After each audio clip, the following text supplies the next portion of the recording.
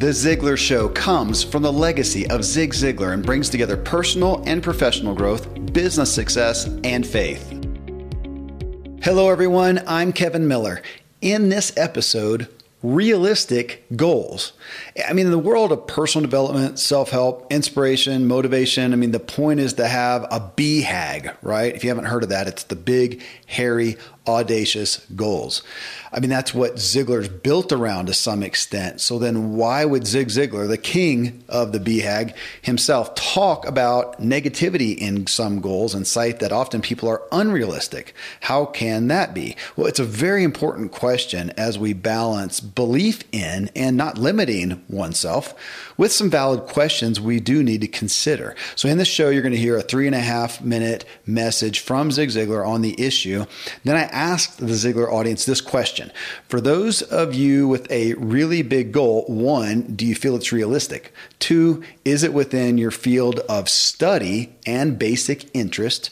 And 3, do you believe luck is a determining factor in reaching the goal? And those 3 things are right out of the clip that you're going to hear from Zig. Well, Tom Ziglar and I then talked through these issues and some of your comments for a show I think you're going to find comfort and confirmation in regarding your own big goals, and of course, some great inspiration. So I'm going to cue up this 3.5-minute message from Zig Ziglar. Then Tom and I will address the comments and the topics right after I share what else we have for you and some great products and services.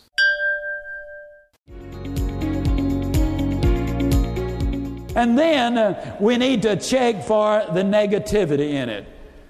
Now, when I say check for negativity, what do I mean? Well, you see, goals need to be big. They need to be out of reach, but they don't need to be out of sight. Because if they're out of sight, you quickly realize you can't get there, you grow discouraged, and then you abandon the whole idea. Give you a couple of examples. I was conducting a seminar in Detroit one time a number of years ago. The investment that was required for people to get in that franchise operation, it was a sales one, only required $2,500. The young man who asked me the question, I'd had previous information about him, did not have the $2,500. Now, he came up to me and he said, man, as after a gold seminar, he said, I'm so excited, you have made me $1 million. He said, that's my goal for this year. And I said, well, now, I hope you will share it with me then. Well, he got a little irritated because he felt I was making fun of the goal. And he said, well, you don't believe I'm going to do it, do you? Well, you see, now I'm faced with a very important ethical question. Do I exercise positive thinking and say, man, you can do it? Or do I really look at the facts and counsel him on maybe changing that objective? Well, here are the facts. He's 25 years old. He's been working 7 years. He's been unable to save $2,500 in 7 years. Now, folks, that's less than $400 a year. Now, this year, he's going to make $1 million. First, he's got to raise the $2,500 to buy the franchise. Well, that's totally unrealistic. And I said, well, I'll tell you what, let's do. Let's see if we can't break this down and determine whether or not that is a realistic goal. And that's the process we're going through right now. I had another young man whom I will never forget came to me and he said, man, my goal is I'm going to be the light heavyweight boxing champion of the world. Well, here was a guy, 31 years old. He weighed about 30 pounds too much for his height. I asked him, I said, well, how much experience have you had? He said, well, I've never been in the ring, but he said, my brother-in-law and I were out sparring the other day, and man, he said, you can't believe how easily I handle him. Well, that young man would have gotten killed by even a fair amateur. We had to talk about a different goal, like goal of losing the weight, getting in superb physical condition, and then look at an additional goal. They're negative if those goals are too big. They're negative, ladies and gentlemen, if it's out of your field of study and basic interest. Now, I love good dentistry. One of the reasons I do is simply because dentistry has had an important impact on my life. My teeth and my mouth get hurt and I want to go to a dentist. I really do. Now, if I were to set my goal to be a dentist, that would be ridiculous. I'm not interested in that. My career would be at least 10 years from now getting started. By then, I'd be 76 years old. I'd only have 35 years left to practice. It simply would not be a logical thing. I have no interest in becoming a dentist. Also, your goal can be negative if you believe that luck is going to have to be the determining factor in reaching that goal. Well, Tom, looking at these 3 questions, of course, everybody will have just heard the clip from your dad, from Zig, and, I put these 3 questions out. And I thought we'll just work from the bottom up, because the first one is really the meat of everything. And, the last thing he said is, does your goal have a lot to do, or is it depending on luck a lot? And literally nobody who responded said yes. They said, no, not at all. Or, obviously some luck is good. Well, actually, here's the best response. Jessica Smith Moyer, who one of our Ziglar Legacy certified lady, she says, I do believe luck could play a part, but I also believe you create luck through perseverance and hard work. And that's my favorite definition. When preparation meets opportunity, that's luck.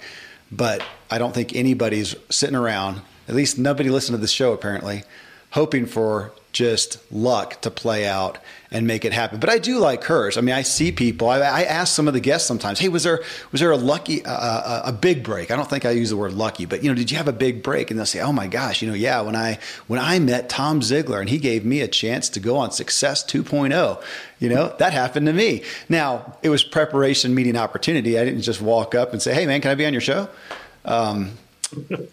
But, I would say that's a break, but I don't know if I term that, luck necessarily. So, I almost want to throw it out, but I mean, it's important enough that your dad put it in there that apparently there are a lot of people that expect luck to play into it. One of the things that I get questioned a lot is somebody will say, hey, my goal is to, and it doesn't necessarily require luck, but it's also not completely in their control. Okay. And I'll give you an example. One of our guys, I'll pick on Kerry Lowe because he's a great ZLCer and a good friend. And he had gone to work at a place and he had a lot of background in the industry. And he was kind of in at I'll call it a supervisory manager level, and he wanted to be general manager because that's what he'd done. That's what the his track record was. He says, hey, I'm setting a goal to be the general manager here. And I said, well, that's fantastic, but you need to be also very realistic. And he said, what do you mean? And I said, well, fantastic goal, but you're not completely in control of it. Mm-hmm. He goes, what do you mean? He goes, well, when you work for someone, there's other things that get involved. There's office politics. There's other people who might have been there longer. There's those kind of things that play a role in that. You could be the number one performer, and even though you might deserve it and you do everything right, you still may not get it. Now, it doesn't change the fact that you should go for it, right? Because if you do everything that puts you in the position to earn that position, either they're going to recognize you or somebody else will. Yeah. Right. But don't put yourself in a position where circumstances beyond your control. And way back early in Dad's career, we're talking 50 years ago, he finished number 2 in a sales force of thousands. And everybody knew that he actually finished number 1. But there were some things going on. And he just accepted it and moved on from that. And so that just tells you do everything you can, and that doesn't detract from maybe you don't get that prize. Maybe there's a better prize like there was for Dad somewhere else down the road that you're going to go and get. Luck is when, if you say, I'm going to go to Arkansas and they've got a diamond mine there, which is kind of awesome. And you say, I'm going to go there and I'm going to get 5-carat diamond the first day. That would be luck. Mm-hmm. Mm-hmm. And you could have the best equipment. You could be an expert. You could do everything. But statistically, we know what happens in that. But if your goal is to make an income over a long period of time and you have the staying power and the work ethic, you're probably going to do it, right? Because you've learned everything you need. So I think that's it. Don't let it hold you back, but don't make it, don't set yourself up if it's beyond your control. Yeah. Well, and to what Jessica said, I like you saying that. I mean, we can never be totally in control of everything. So, so whether you think about it as luck, grace, we got a lot of people on the show who are faith-based folks who are praying for God's favor. I do look at, the control I have is to set the stage for the opportunity of luck and to be wise. And then, gosh, we've all had, I know you, Tom, I've had times, there's not a month that goes by where I don't look back and go, gosh, that felt kind of a lucky, a fortunate event, a divine event, however you want to call it. And I'll generally have a couple times too where I'll go, man, that just fell at the wrong place at the wrong time, and it should have done well, and that was just unlucky. I'll definitely cite that sometimes. I go, oh man, that was just a bad break. But then we also have those good breaks as well. But I think, again, most everybody listens. Nobody is sitting there, and if you're listening, hopefully you're not sitting there with luck as a primary ingredient for your goal. And I think we can expect that. Another Zig Ziglar quote that I love is he says, Dad said that it's great to achieve the goal, but that's not the most important thing. It's who you become in the achieving of the goal. And I've been thinking a lot on happiness, and I've actually come out with a series of happiness quotes or sayings, and it's called Redefining Happiness. And our culture says that happiness is a feeling. And it's like everywhere you go, it's like, just be happy, just get that feeling. And social media is wired this way. We swipe left or right or up or down or whatever, and we get an endorphin hit when we get a like. And, you go online and check out the podcast ranking and how happiness is a feeling based on what just happened. And so in redefining happiness, it's kind of like the goal, right? Is the goal to be happy or to do something so I'm happy, or is the goal different? So in redefining happiness, this is what I'm really focusing on. Happiness is being and becoming the person God created you to become. And so let's look at a goal in that case. If by achieving this goal, do I be and become the person God created me to become? If that's the case, then I can kind of tie in what we talk about on mindset, which is I'm growth mindset oriented. Yeah. And so now I can set the biggest, hairiest, most audacious goal that to the world seems completely unrealistic. But my standard is, am I becoming and being the person God created me to become as I pursue this? So is it the growth? It's like I remember when I was playing competitive golf, there was a tournament that I played in, and man, I played really good and I played above my head. And I played in the clutch and I got beat. I got beat by somebody who was making things from everywhere. And so I could have left that day really disappointed that I lost, or I could have left the day, which is what I chose to do, thinking, wow, you know what? That was pressure and I pulled it off. That was pressure and I made a 30-footer on 16. That was pressure and I got it up and down to keep the match going. You know what I mean? And so luck means that we have no say in the deal, but we put everything in our favor when we change the standard from I need the result in order to feel happy to I need to learn so I can get closer to my purpose. Yeah. Yeah. And that's pretty cool, right? And that's a big difference. And Jessica's right.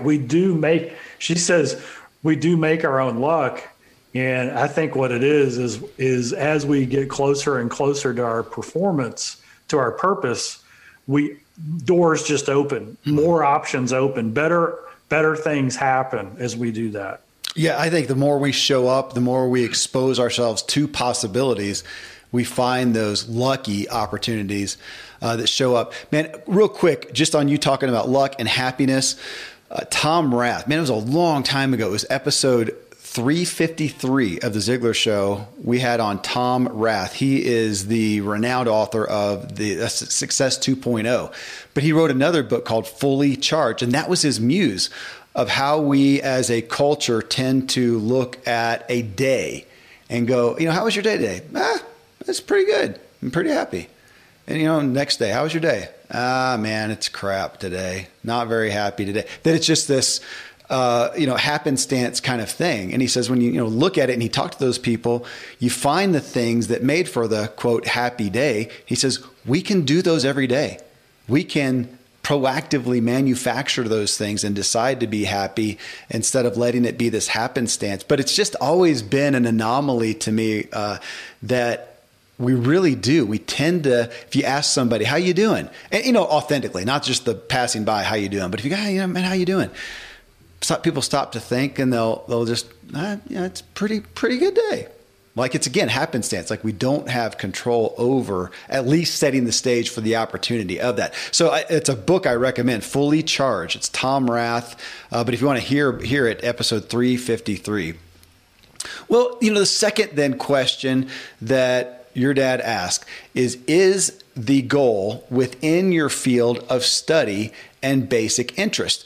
Most everybody said yes, and some people said, well, yeah, of course so. Why would I do something that's not? But then I did have a couple people, and a couple of them, like Jennifer Meisel, she says, what I'm going after, so she's in one industry and she's pursuing a different industry. She said, it's not my field of study. Now, again, she separated that. I think most people did. I think, of course, they had a basic interest in it for the most part. So I'd say to anybody, obviously, Zig put it in there. If it's not in your field of study and you don't have any interest, what on earth are you doing going after that? I think our folks presuppose that, of course, I developed an interest in something new. But like Jennifer, she's saying it's not in my field of study, which is why I hired a mentor. But she said it is in my interest.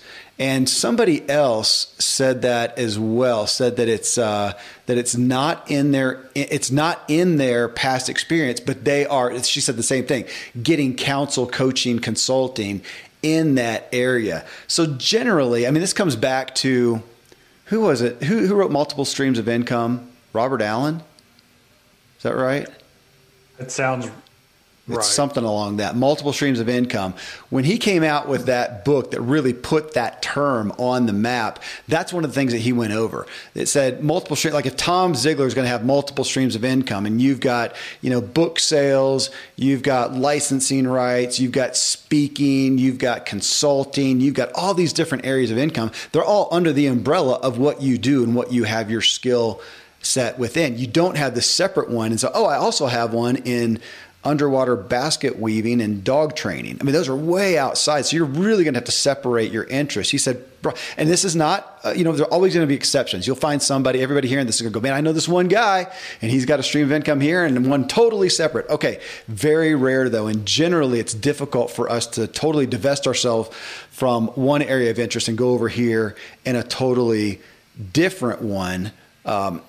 So, so it's under the same interest, but sometimes we'll have somebody who gets woken up to a new thing. My buddy Scott Stearman was doing media. He's a television guy doing video stuff. And at the age of 32 was walking down. It was actually here in Colorado, walking down. And this guy had this big storefront window and he was sculpting inside. I don't know what he was sculpting, but he's sitting there with his, with all his clay and whatever. And he's sculpting this figure. And it just hit Scott. Now, he was an artistic guy already. He was doing it in multimedia and video. But he looked at it and he said, man, something in me, I just felt like I could do that. He went in and talked to the guy, and then he started learning.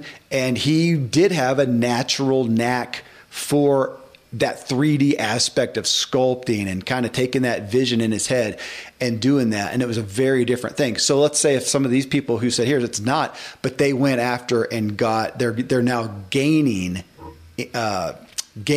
knowledge and skill in that area. So I think I assume that's what Zig was getting to, Tom, is just that, we got to watch out. If you're going after something totally different, we would assume that, I'll put that to you, you're going to have to pay your dues to get up to a certain level of acumen if you're going to achieve something there.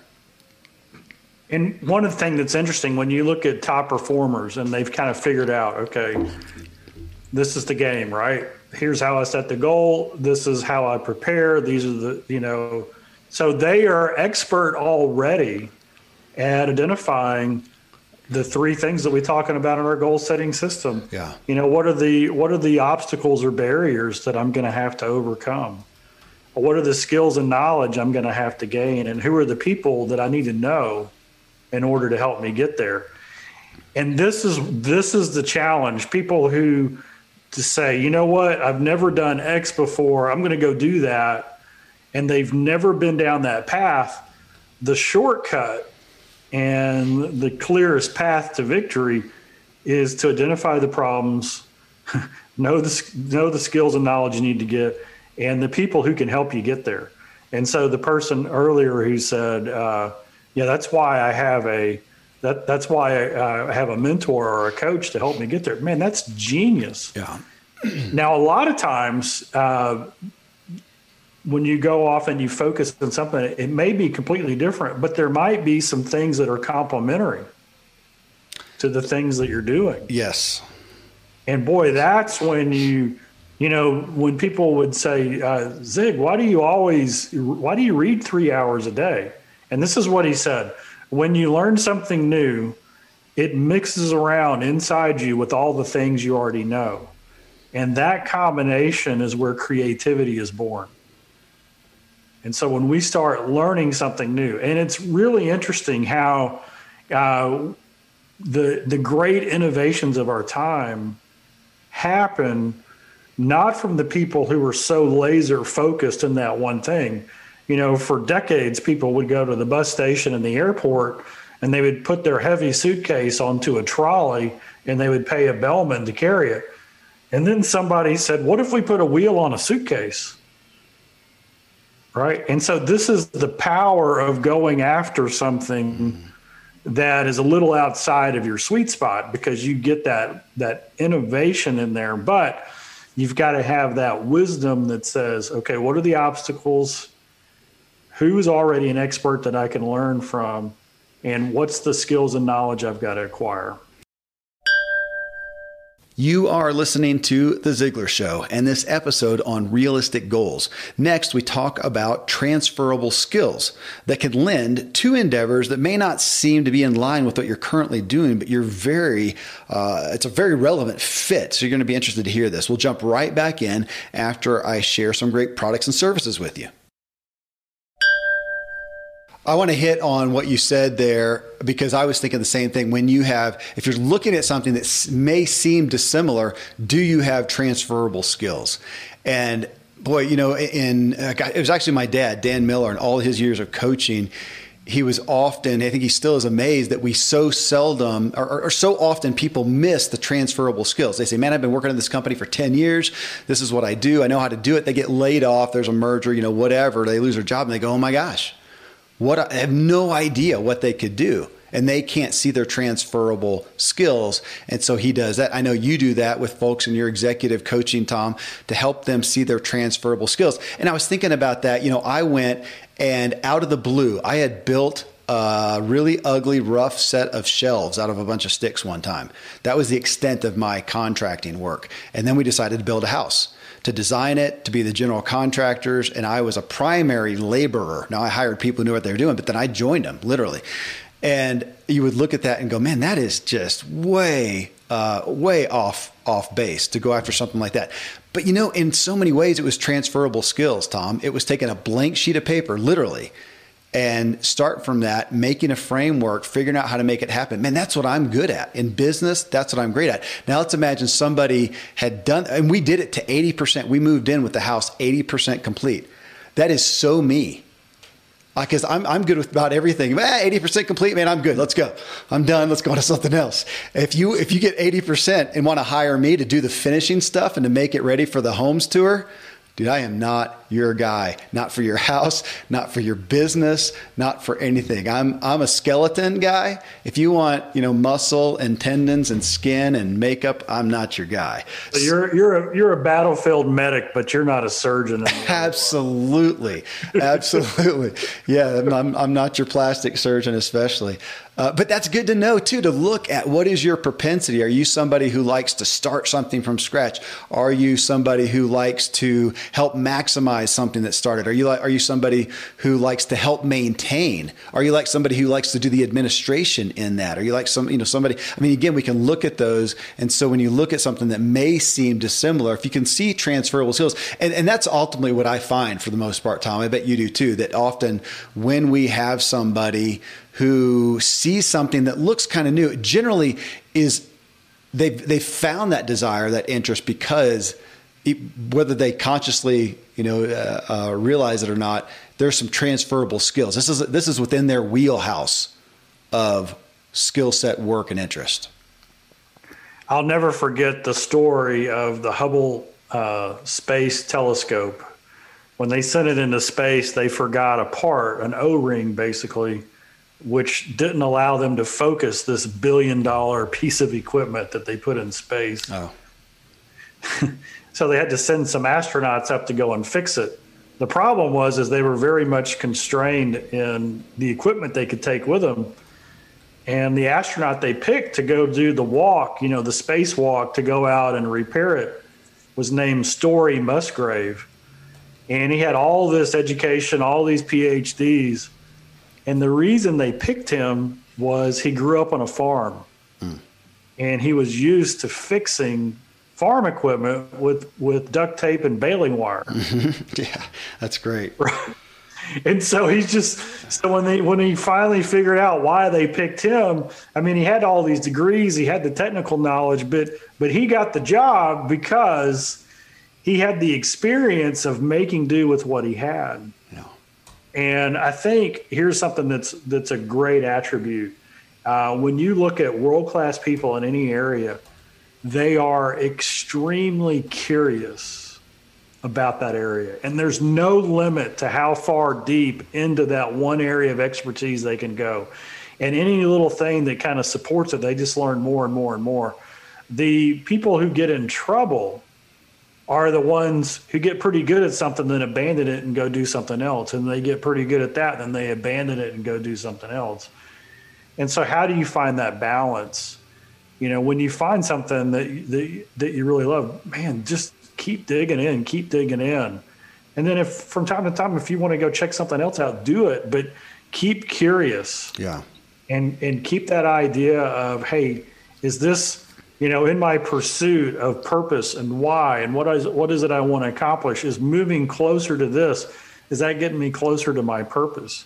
Am I being and becoming the person God created me to become? Do I have a growth mindset where I'm always learning something? And then, of course, when we talk about the value of work, it has to do with the problems that we're solving for other people. Yep. So how is this helping me solve problems for other people? Yep.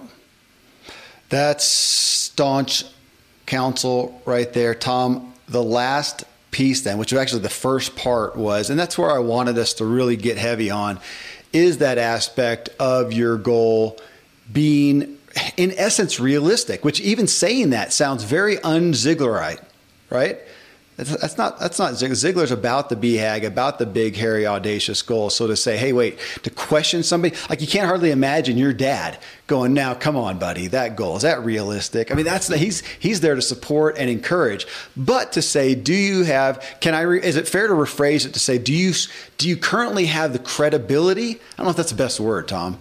Track record, experience, to walk that out. Like the guy in the story that he's talking about who has, over however many years, hasn't been able to save enough money to spend $1,500 on the seminar, and it says, I'm going to make $1 million next year. I would see Zig say, man, I believe you can make $1 million. Doing it this year may be a little unrealistic. And I have definitely, I do that, Tom. Sometimes I do that because it's what excites me. I am not motivated by small goals. So I will make a big goal, but even if I don't consciously make room for it, I subconsciously am thinking, look, man, if I shoot for the stars, this is my perspective. If I shoot for the stars and in a year, okay, I'm going to hit the stars and whatever this goal is in a year. And a year comes by and I haven't hit the stars. I'm usually thinking, yeah, but I'm like 3 mountain ranges over. I'm way further than I am. So I'm still stoked. My personality style can handle that. Now my wife doesn't.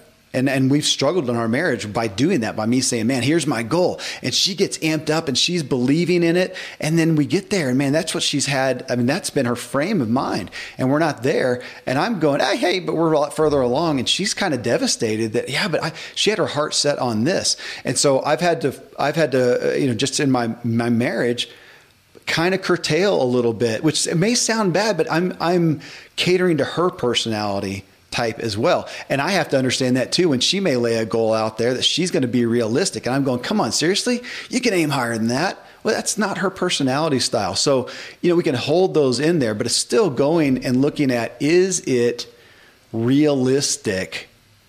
I don't know. Help break that down, because we're not saying that we're not negating the person's ability to rise to a bigger thing and achieve it. But we may look at the timeline. We may look at the history and say, okay, but let's be a little more realistic on the trajectory, on the path. Is that fair? Yep. And I also think when we look at step number 3, when you identify the obstacles and mountains to climb in our system, what you've got to do is you've got to separate the facts from the problems. Okay. And so let me give you an example. I'm 55 and my goal is to play in the NBA next year. Wow, Tom, I didn't know that about you. Yeah, it's unbelievable. We got some work to do, brother. I'm all in. So what are the facts? I'm 55. Yeah. I haven't played basketball since a little bit in high school, and very poorly then. Mm-hmm. I have like literally a 2.5-inch vertical. I'm 5'10". I'm extremely slow. And everything I just told you was a fact, okay? And so here's the thing. In our world, we accept facts, okay? We work on problems. Yeah, okay. Now, let's just say we flip it, and I am 15. I'm 6'6". I'm very coordinated. The doctor says I'm going to grow another 3 or 4 inches. From a physical perspective, I have nothing that says I can't compete at the Division I college level. And so even though with the long shot, it's still a long shot, the facts say, yeah, this is possible. But the problems are still the same. I got to get in shape. I got to compete against the best. I got to do everything. And so that's where we have the facts versus the problems. Now, in things that aren't so rock solid, like everybody knows that a 55-year-old, 5'10", no vertical jump, out of shape guy isn't going to play in the NBA. Somebody who says, hey, I want to start my own business, right? They've never demonstrated staying power. They've never started their own business. Those are all facts. But the reality is you can say, you know what, I'm going to demonstrate staying power. I'm going to go intern in the type of business that I want to intern for the next year. I'm going to put aside X amount of money to get there. I'm going to learn these programs here to go and do this. And so you take this from the world's perspective, a completely unrealistic pipe dream. And instead of saying, hey, I'm going to go start my business next week and be a millionaire, you say, hey, I've got a 2.5-year plan broken into quarters. And every quarter, I'm going to make this much progress on it. And you go to work and you work on it every single day. That's how you take what the world might say is an unrealistic expectation and you turn it into a realistic plan. Yeah. And that's the difference between a fact and a problem. We can't change facts. We have to accept them. The problems, man, we can work on those all day long. It's interesting. So here, I'll share my story then, and I'm not making this one up. So I was a pro cyclist, as you know. My last full year at the pro and elite level was 2002, at which time I was 31 Wait, is that right? 31 years old. That was my last real season. Since then, I have not ridden a lot. I got into running. I've always been fit and active and stuff. But I mean, that was my job. I mean, so a 10-hour week was minimal. And a lot of times you're looking at 30 hours on the bike, out on the road of training to compete at that level. And, these days I may put in 3 on a big week, 3 hours. But I've been riding a lot. I did a deal with Cannondale and got a bike, and I'm riding that thing. And I have the skill. Now I'm mountain biking here. That was my past was on the road, but I'm mountain biking. But I'm real skillful there, so I can hold my own on a downhill with some of the elite guys. So I get my optimism rolling there, and I'm kind of psyched. And I told my family, I said, you know what? I want to win a national championship again. The older I get, the easier it'll be because everybody's less healthy as they get older, right? I want to win a national championship. And so I was thinking about that, and I was kind of thinking, yeah, maybe I may really want to do that. About a month ago, I went to a pretty high-end race, high caliber of racers. I got hammered. By guys older than I am. I had a bad day, granted. I had a really low performance day, even for me, but I got hammered. And I actually went and looked up some of the guys who were in around my age and what they were doing. And I found that these are guys that were kind of like me, past pros. I mean, these guys have been riding all their lives, and they've never stopped. So they've been putting in their 10 to 30 hours a week, always, through their careers, through their families. And I've just spent basically 17 years off the bike for the most part. I'm way behind. I mean, now could I do it? And then I started questioning the reality of it. Do I want to put in the time that they're doing away from my family, away from my work, away from other things that I enjoy, athletic stuff, running and kayaking and hiking and camping? Do I really want to? And I'm thinking, not really. Now, it was kind of disappointing at first, but then I also realized, is it possible for me to win? Absolutely. And maybe when I'm 70 or 80, I'll go do it then, because hardly anybody's alive at that point anyway. I'll be the only guy on the bike is my goal. But I looked at it and thought, I don't know that I want to put in that work. Now, on the other side, as you know, Tom, I am in the process of becoming a first-time author, and I've put it off for a long time, and now it is highly realistic for me. A big goal, and I have some big goals with it, but it all falls in line. There's a lot of supporting evidence, I guess you could say, for that. So to have a big goal and to have a timeline with some supporting evidence, it is realistic. I mean, ultimately, we're just looking at here of wanting to support the inspiration of having that big goal. But I think where it runs aground, and we see people, and Tom, you see this all the time, people who go after it with vim and vigor, and then a year later, they're gone.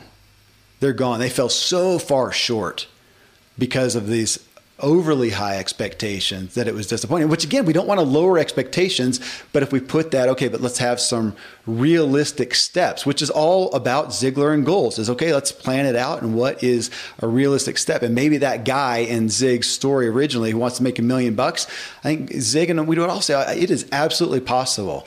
You've got some work to do. It's probably not going to happen in a year, may not even be 2 years, but would you be happy in 5 years with $1 million? Most people would be happy if they could look 10 years down the road and say, in the 10th year, I'm going to make $1 million. And you decide, kind of like me with the cycling, how much time do I want to put into it? If I wanted to, could I train for a year and get myself up to a national count? Probably not, actually. Maybe a couple years I could, but I don't think I want to. Not there. I'd rather be over here writing another book and putting my efforts there. So we've got that, the BHAG, again, the big, hairy, audacious goal, the inspiration of it, but then planning it out in a way that we don't lose our personal motivation for it. Is that fair? That's fair, man. One of the things that I look at, especially as, I will say, mature in life. At Ziglar, we teach the 7 areas of life: mental, spiritual, physical, family, financial, personal, and career. And so when I look at something and I need to go all in on it, right? Like it needs to be a major focus. I'll just use the book. Yeah. Okay, here's the benefit of a book. Does it help me mentally? I mean, what I'm going to learn in writing it and creating it and talking about it, yeah, it does. What about spiritually? Well, everything we do at Ziglar is on the spiritual side, principles and values. Yeah, it's going to help. physically, oh man, the book it's going to say things about health and wellness. I'm setting a standard publicly. So, I've got to maintain, it's going to help there. What about for my family? Well, I've got to lead by example. So if the book reinforces, it's going to help there financially. Hey, you know what? If the book wins and it creates open doors financially, are we going to win? Absolutely. Personal, career, the same thing. And so to me, as we really get into what it is that we want to accomplish, the big time consuming goals, the goals that take a ton of effort, they need to really feed all 7 of those areas. Yeah. So when you're 29 and a professional athlete, and this is the future you've set before you, it feeds all 7 areas of your life. You get to feed your family being a professional. You know what I mean? It gets to do all those things for you.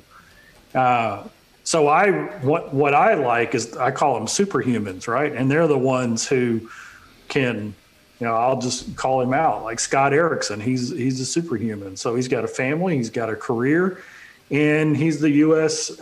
Record holder in the discus, and he's the U.S. champion in the shot for his age group. So he's maintained his physical competitiveness. He's about our age. I think he's 57, 58 now. And so, but he's able to do all of that, but he's got the balance, right? Mm-hmm. He's got the balance to do it. It's not an all time consuming thing, but he puts it in. Yep. Hey, I want to end on one thing. And again, it's with Jessica. I'm going to pick on her here. She said, yes, I feel my goal is realistic of being and she says, the voice for middle-aged women to embrace who they are meant to be through self-care. I believe it will happen partly because of my mentors through Ziglar, and they've equipped me with the tools I need to make it happen. I wanted to pick that out, one, because I'm happy to shamelessly promote Ziglar, of course. But when you look at the loner out there, the guy, the girl who just has this big dream and nobody believes in him, right? I mean, it's the consummate story they make movies about. And I would say, nobody knows your capability, including you. When we often don't. And that's why we love those movies, when something happens, this inciting incident, as Donald Miller would say, and then somebody rises to the occasion. They find the things within them that they never knew they had, the strength, the ability, the perseverance, the diligence, and they find it in them. That nobody, that's the hope that we all have. Nobody out there can point at you, even if you've never proven yourself, and say what you're capable of, because you can be capable of more tomorrow based on a decision, based on circumstances, based on paths you go down. Nobody can say what your capability is, including you. But back to Jessica then, it is powerful to gather people around you who can help you discover those capabilities, who can support you, who can encourage you, and who can validate you. And that's what she has. Because I know Jessica. So she went through the system, and I am betting that you would say, and of course, you're not going to diss her on public, but I know you would say, you've seen enough from her to go, yeah, she has it. You are there to. So she called you and said, okay, Tom, man, I'm looking at opening a second gym, and I'm really want to take a next step. You know her. You've experienced her. She exposed. She shared who she is with you and the team and the family at Ziglar, and now you can testify either way. Because you could also say, you know what, Jessica, man, I've seen what you've done, but based on what I've seen right now, I'd hold off for another year. Maybe let's look at some other ideas to get that counsel. That is powerful. And that's also something we can all do. So if you don't have support out there, if you're not sure what you're capable of, man, go find somebody. Go to Ziglar.com and see what you can get involved in there, or find another organization.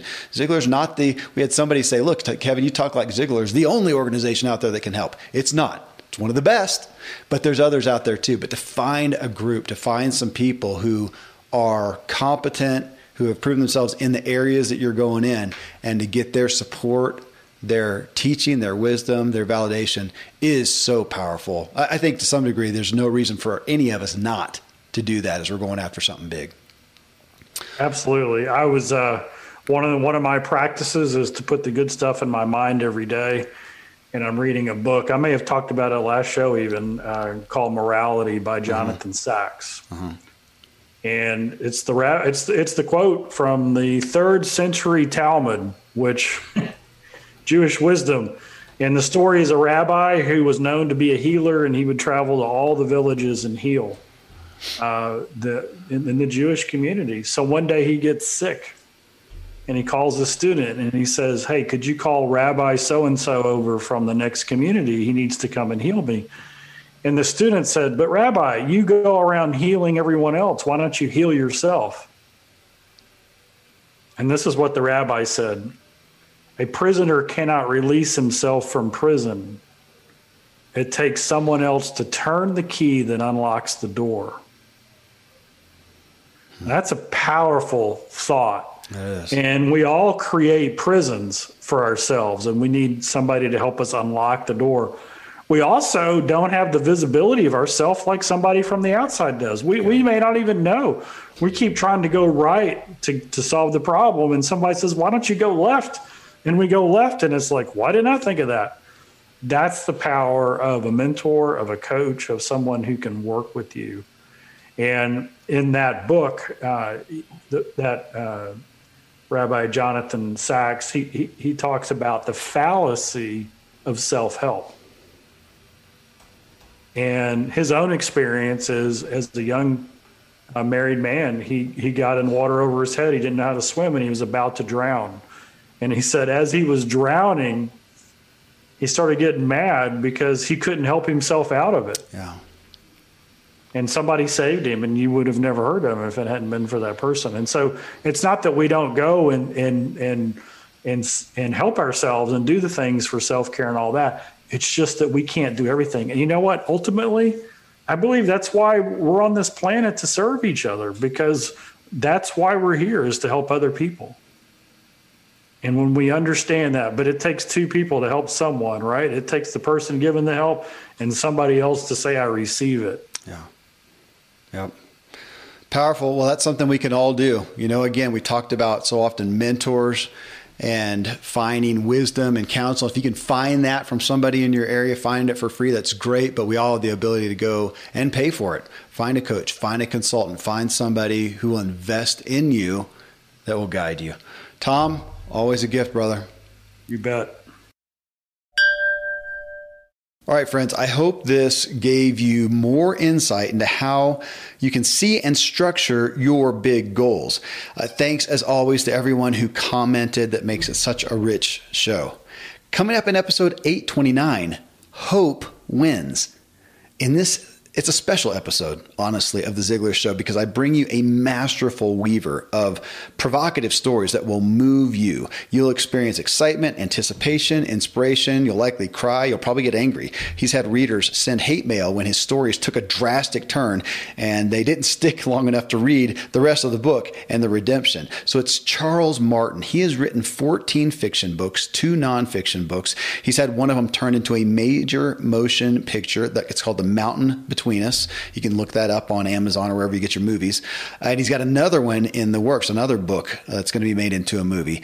His story of going from a full-time insurance agent to a full-time author is humbling and inspiring. His insight into life, humanity, and faith. It's why he's on the show. That and the fact that I'm now a fervent fan of his books. Actually, my whole family is now. But it's a very in-depth and thoughtful conversation with a man devoted to changing the world one story at a time. You can find all of his books and read about him at charlesmartinbooks.com. Of course, you can find him anywhere you get books. But you're going to enjoy this episode. Till then, folks, thank you, as always, for letting me walk with you as we inspire our true performance together.